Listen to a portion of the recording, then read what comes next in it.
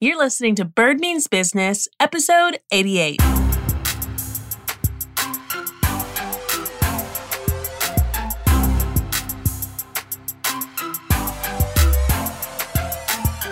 Hello, and welcome to Bird Means Business podcast. I am your host, Bird Williams, and this episode is all about what you should consider if you're looking for a business partner.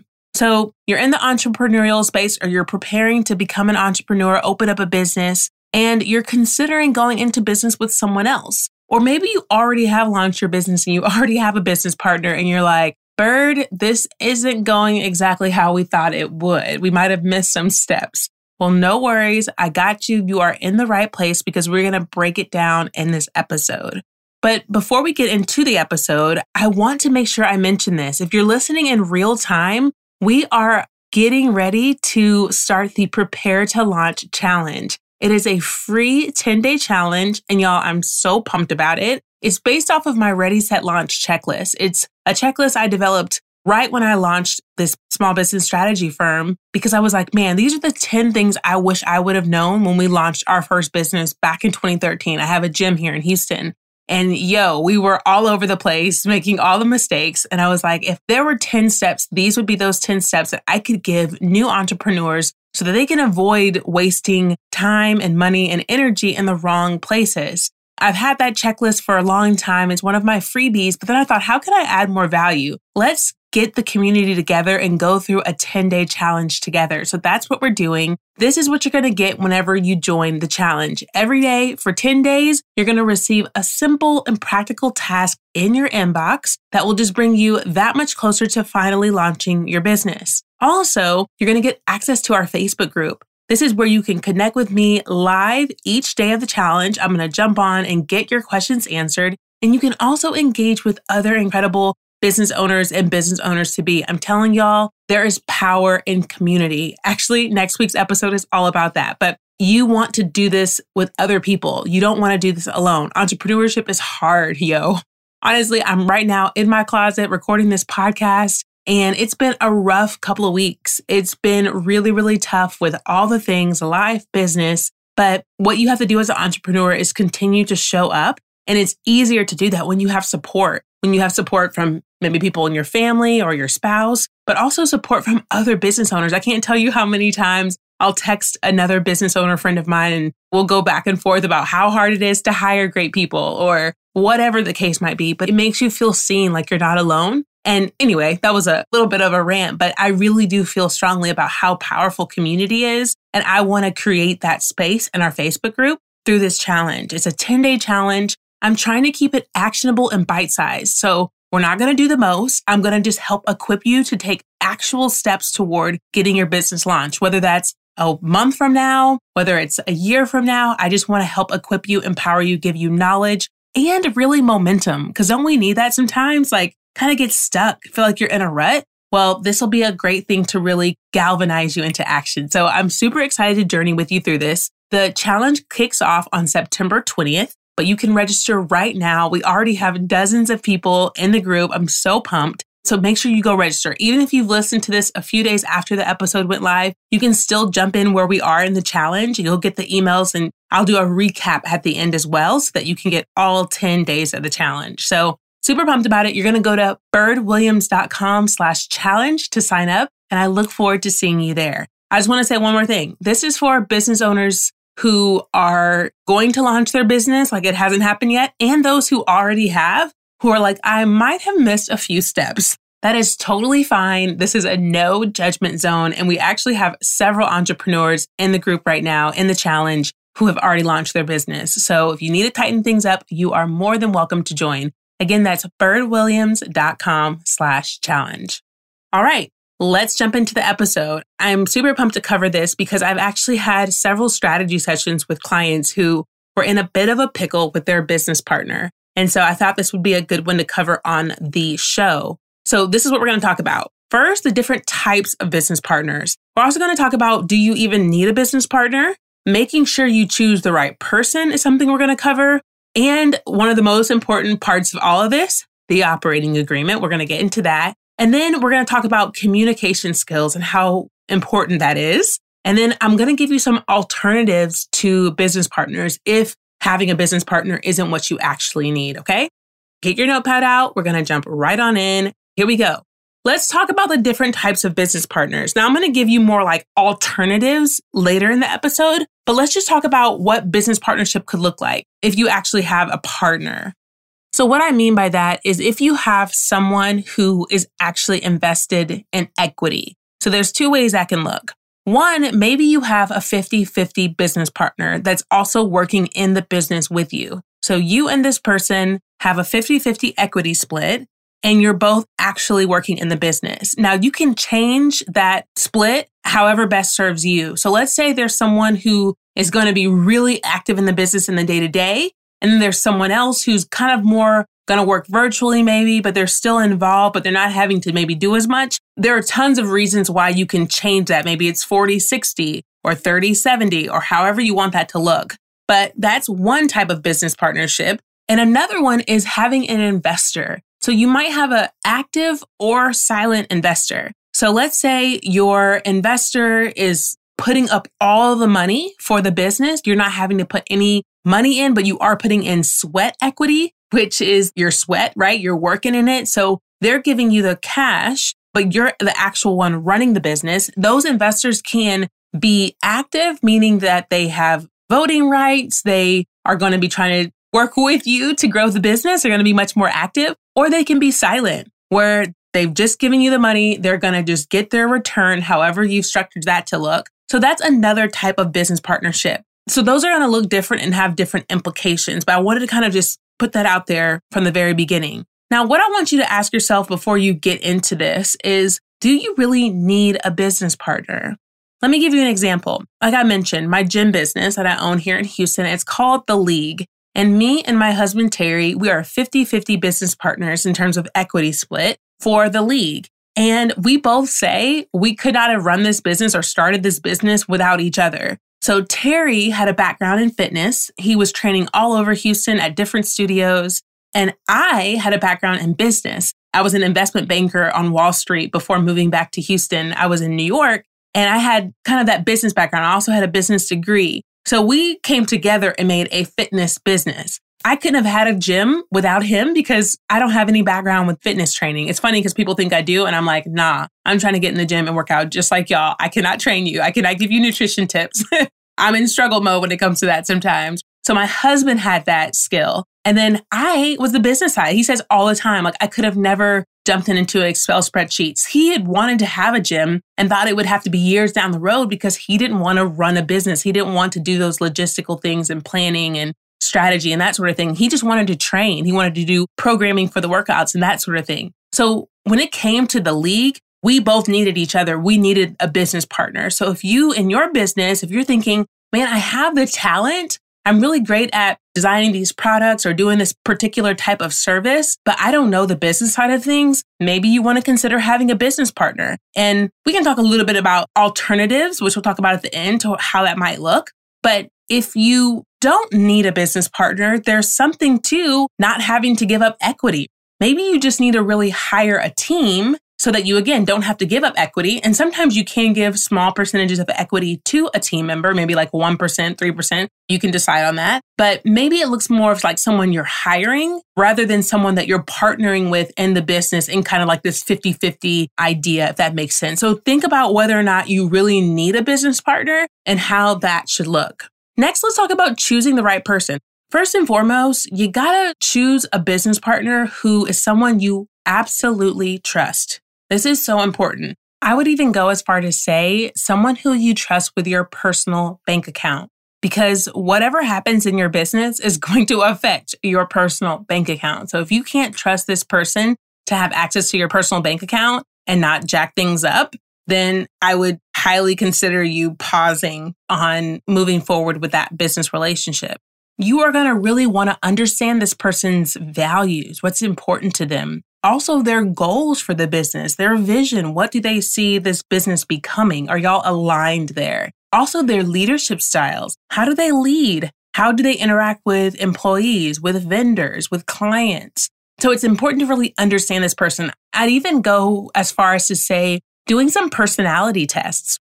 So there's a ton out there. One that's kind of more popular, you've probably heard of it, is Enneagram. I think it's great to understand this person's Enneagram, how they're wired so that you can understand how to communicate best with them. Another consideration in terms of choosing the right person is finding someone who is strong in an area you're weak. So one of the number one questions Terry and I get is, how in the heck did you manage to be married and stay sane while you're in business together? And y'all, it's because we stay in our own lanes. I'll give you an example. Like I said earlier, Terry, he focuses on the programming of the workouts, for example. I focus on all of the numbers, like all of the financial projections and things like that. He's not going to jump into Excel and say, you know what, I really think we should consider doing it this way. I'm not going to jump into the fitness programming and say, oh, I think we should do sit-ups this day or pull-ups that day, right? That's his lane and this is my lane. So you really want to find someone that's strong in an area that you're weak, because then there won't be as much of that bickering. We're not going to fight over programming because I entrust that to him. And I'll give you another example about that in just a bit. The next thing you want to consider in terms of choosing the right person is maybe doing something like a trial run. Because if you've never worked with this person, if you just maybe have, met them through a friend or through a colleague, or you really admire them because of their business expertise, so you're saying, okay, I'm going to partner with you in my business, but you've never actually worked with them together, consider testing it out with like a small project, again, to see what their work ethic is like, what their communication style is like, how much of a team player they are, how they handle stress, all of that is super duper important. And I'll just say, it's important to choose the right person because it is much harder to undo a business partnership than it is to create it, okay? So it's really easy to get into partnership with somebody. And because of legality and equity and all these different things, it's going to be a lot harder to get out of it if it doesn't work. It's not something that should scare you, but it's just a lot harder. So you want to make sure that you spend time and you really invest space into choosing the right person. Now, this might be the most important thing of all. It is going to be your operating agreement. So an operating agreement I talked about in the past, I believe it's episode 51 with Saludo Uba. He's the entrepreneur lawyer. He's awesome. We talked about LLCs and trademarks, and I believe this got brought up in terms of, I remember it did. We talked about legitimizing your LLC. You don't just want a paper LLC, you want a performing LLC. So a lot of business owners will set up their business formation. An LLC is a type of business formation, as is sole proprietorship, partnership, and there's others as well. But people tend to kind of default to the LLC and say, okay, I got my LLC, I'm good. But no, you're not good. You need to actually make it performing. You need to actually operate your business like it's a business. And one of the ways to do that is having an operating agreement. So even if your business partner is your mama, you want to have an operating agreement. I see it happen so often that people are like, well, it's a family member. It's someone I've known my whole life. It's fine. We're on the same page. No, you need an operating agreement. It's so important because things can look a lot different in a business relationship than in a personal relationship. Actually, even, and just as a side note, even if you are a solopreneur, even if you decide to not go in business with someone else, you still need an operating agreement to effectuate your LLC to make it performing, okay? So that's just a side note. In your operating agreement, there are a few things that you're going to want to touch on, and you're going to want to have an attorney draft this for you because you don't want to mess this up. It is super important. One of the things is going to be equity. How much of the business does each partner own? Like I said, when it comes to the league, for example, Terry and I own 50% each. But depending on maybe how much money we invested initially, or like I'll just use examples that I've worked with different clients on. Maybe it's how much money you have invested or how much you're going to be working in the business that can affect who owns what percentage of equity. So that's something you want to lay out. You also want to talk about your roles. This is something you want to obviously have a conversation about, but you definitely want to even outline it in your operating agreement. How will you work together in the business? Who's going to do what? And you want to make sure that this isn't one-sided because there will be resentment. You don't want it to be one-sided and not reflected in equity, or one-sided and not reflected in payout. And that's what we're going to talk about next. But you want to really sit down with this person and say, okay, there's sales, there's operations, there's HR, there's finance. There's all these different areas in your business. Who's going to own what? So that you can really see who's going to be doing a lot of the work Or is it really 50-50? Again, having those conversations is important. It's also important to put it in your operating agreement. You're also going to put in there how and when you'll get paid. So a lot of businesses, when they start off, they'll say, okay, we're not going to pay ourselves. I think that it's important to always pay yourself something if you can. I don't want to say always, but paying yourself something is important because, again, there can be resentment. Even if you are a solopreneur, like even if you listen to this episode and you decide not to move forward with a business partnership and you're a solopreneur, it's still important to pay yourself something because it's easy to get resented. It's easy to get burnt out. And that's a whole different conversation. I didn't even mean to go down that route, but you want to lay out how and when you get paid. If you say, okay, for the first 6 months, we're not going to take any money out of the business because we've done the numbers and we realize we need money for X, Y, and Z. Okay. Then you're going to make that clear in your operating agreement. Of course, you can have some kind of caveat that says that's going to be dependent on where revenues are at the time. Or you can just say, hey, when revenues get to X amount, this is how much we're going to pay ourselves. This is how it's going to be split out. And really even understanding how you're going to use funding. Let's say you get funding from investors. Being in agreement as to how that money will be used and how you're going to distribute profits is super duper important. So you want to lay that out in your operating agreement. Now, I want to say this too. When it comes to decision making, you're going to disagree. It is inevitable. I don't know of a business relationship where 100% of the time you always saw things the exact same way. So this is something that I've talked about that Terry and I do. It's something that I heard, I believe, Jasmine Star say about her and her husband's relationship in their business because she's a marriedpreneur. Her and her husband are in business together. So instead of them being 50-50, maybe they're 50-50 for equity purposes. I mean, Terry and I are, like I've explained. But when it comes to decision making in the different areas of our business, we are not 50-50. We're 51-49. So what that means is when it comes to programming workouts for our gym business, for example, we're 51-49, meaning Terry is 51 and I'm 49. He's owning that area. So if for some reason we were having a conversation, we were having to make a decision and we were not agreeing, we have proactively from the beginning decided that Terry's decision kind of wins in that scenario. Win is probably not the best word because I really think with any partnership, you're on the same team. So it's really the two of you against whatever situation you're facing. So I don't want to really frame it like one person is winning. The whole team is winning. The business is winning because you're able to say, okay, we're not going to get stuck here. We're not going to have this be a bottleneck. We're going to move forward with Terry's idea because he's 51% in this area. So I think that's especially important when you have a lot of business owners, when there's more than just the two of you. Let's say I have clients who have 4 people in their business partnership. I have clients who are considering having 7 people in their business partnership. And my advice to them, to the group of young ladies who wanted 7 business partners, was to really consider whether or not everyone needs to be partners. Because again, things can get really, really tricky with more people and with decision making. It's really hard to move things forward when you're getting 7 different inputs, right? It's going to take a long time if you haven't really nailed down who's doing what in the business, who's 51-49, for example, who's the person who's going to be able to say, okay, this is my area. And so we're going to move forward in this way. So you really want to think about that when it comes to, it's really cute and fun to think of a bunch of business partners and we're having these coffee dates and brainstorming and all of that. And that's fun. But when it comes down to really tough decisions, like I know so many business owners had to make in the pandemic, for example, but it happens all the time with equipment and vendors and all kinds of things. When you have a lot of people's input, it's going to make things a lot more tricky. So that's just something you want to consider.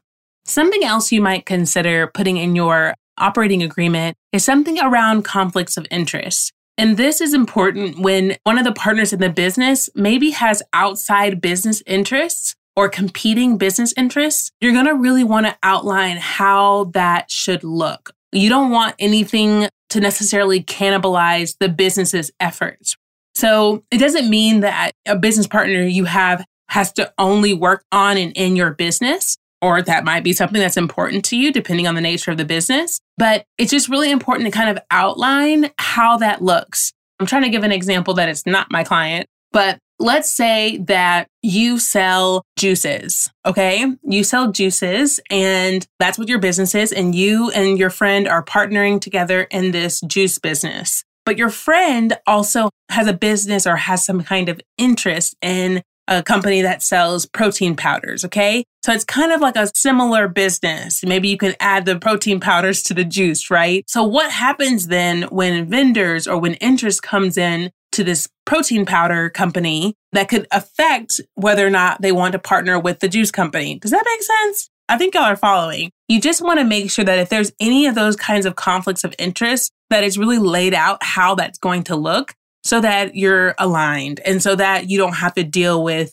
competing interests down the road. Another thing you want to outline is what happens if something happens to one of you. What happens to the business? What happens to that person's equity stake if they unfortunately pass away? I know that's super morbid, but it does happen.